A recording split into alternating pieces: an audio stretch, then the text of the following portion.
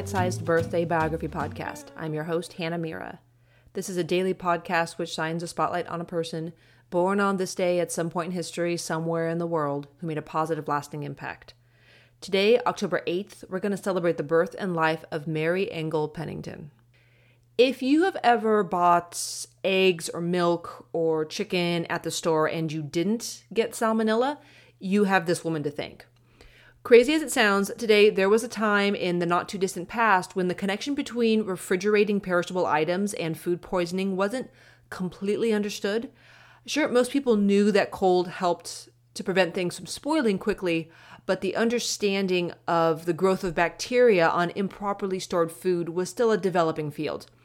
To set the context for today's Human in History, we need to do a quick recap of the history of refrigeration.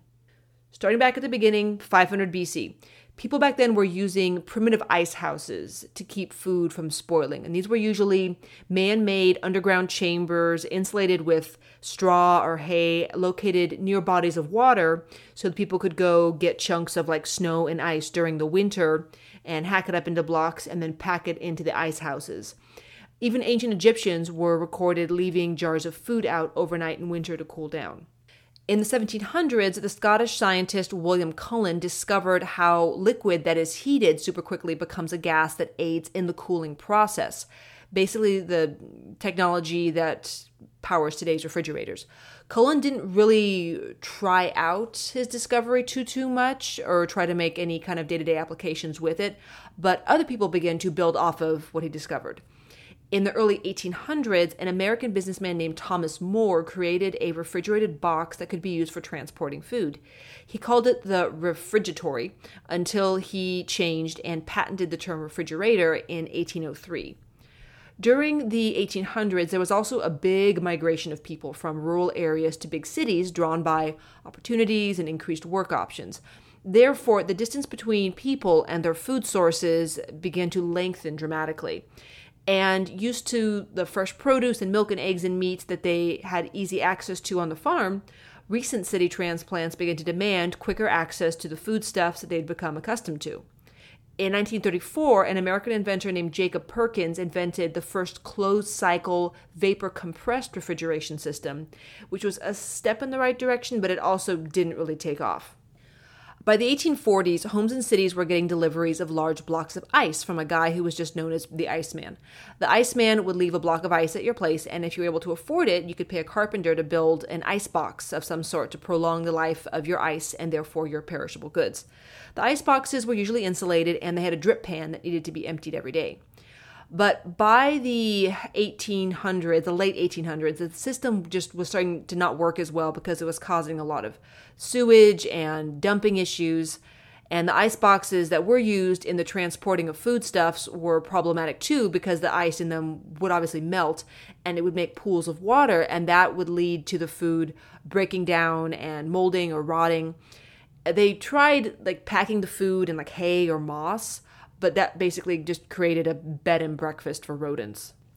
In 1876, German engineering professor Carl von Linde invented and patented the process of liquefying gas, and he invented the first actually efficient refrigerator. This invention totally phased out the whole block of ice to keep the milk from curdling thing and put every Iceman out of business. But fridges were big and bulky, and they were more for commercial settings at that point and food production companies, not actual homes. People needed smaller versions that could fit into their kitchens, and thankfully in 1913, Fred Wold invented the first electric fridge for domestic use.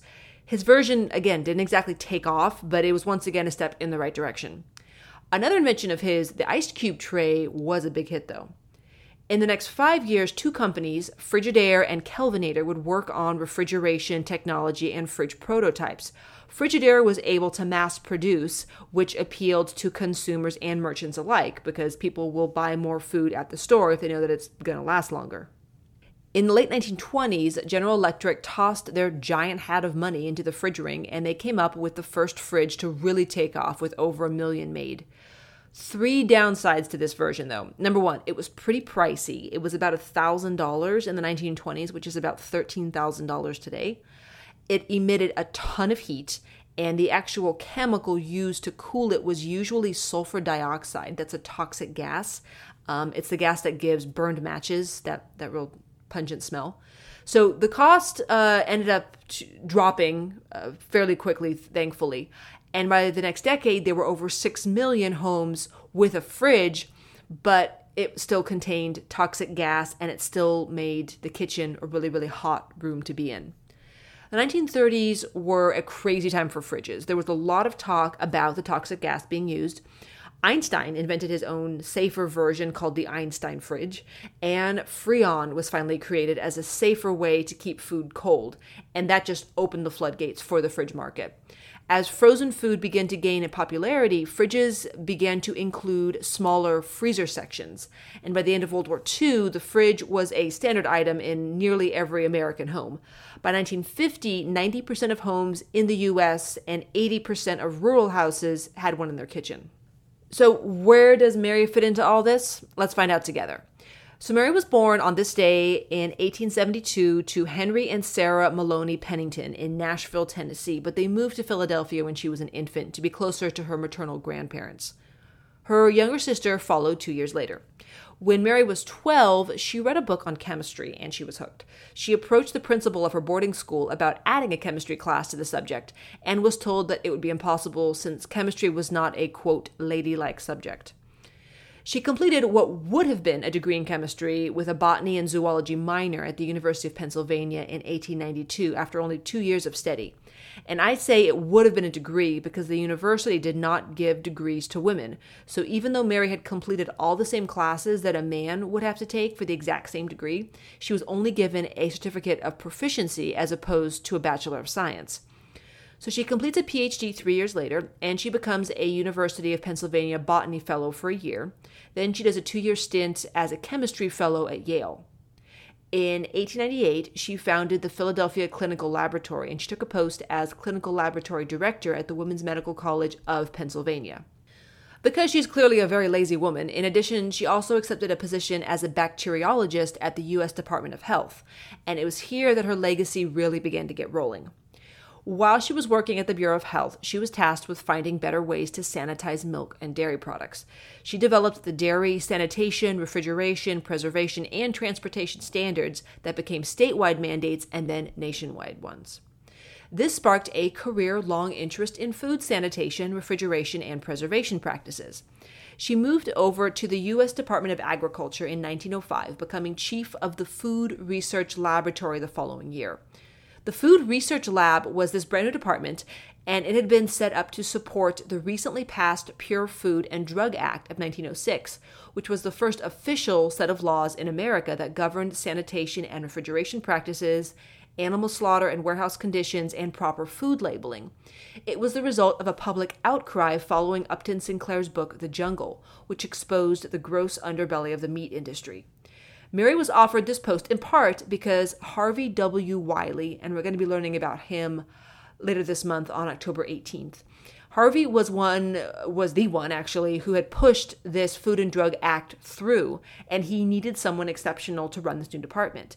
He was aware of the rampant sexism in the industry and everywhere else, so he had Mary submit her qualifying test under a pseudonym, with only initials for her first name to disguise her gender. She had the highest score, and she was hired. When she walked into the lab on her first day of work, all of her male cohorts were just shocked at first. But when she got to work, they realized that she was the perfect person for the job. While she was at the Food Research Lab, she created the national standards for the sanitary processing of chickens being raised for slaughter. She invented new and safer practices for transporting eggs. She invented a safe and efficient process for scaling, skinning, quick freezing, and dry packing fish fillets. She led investigations into proper refrigerated truck technology for food transport, and she worked for Herbert Hoover's World War I War Food Administration. Again, very lazy woman. The War Food Administration was in desperate need of her guidance, as they had to transport massive amounts of food to soldiers, and there needed to be some kind of safety guidelines in place. So she jumps on a train and she traversed the country, holed up in the caboose. She watched how food went from farms and slaughterhouses to train cars, and she kept track of the temperature changes and the humidity fluctuations. She ended up crisscrossing back and forth across the country over 500 times. She picked up and analyzed over 40,000 refrigerated cars of food, and she found that out of the 40,000, only 3,000 of them were safe for human consumption. All of this meticulous study led to the redesigning of the refrigerated train car and safer food transportation standards for the United States. For all of her dedication and extraordinary work, she was awarded the 1919 Notable Service Medal from President Hoover. In 1912, she went into safety and refrigeration consulting on her own. She advised businesses on proper methods of storing, freezing, and transporting food.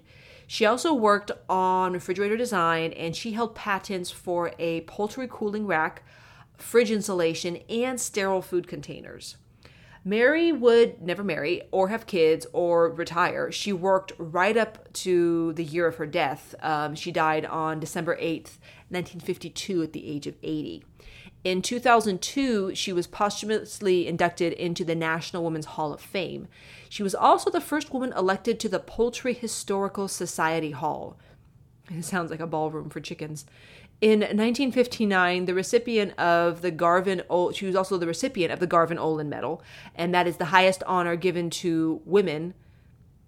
That's kind of sexist. I don't like that. But it was the highest honor given to women from the American Chemical Society. And she's a member of the National Women's Hall of Fame and the National Inventors Hall of Fame. My sources today were Wikipedia, the National Inventors Hall of Fame, the National Women's Hall of Fame, Magster, and Sandvik. Thank you so much for joining me for our birthday celebration of Mary Engel Pennington. Please join me tomorrow when we celebrate the birth and life of Mary Ann Shadd, abolitionist, social activist, teacher, attorney, the first Black female publisher, and the first female editor in North America. See you then.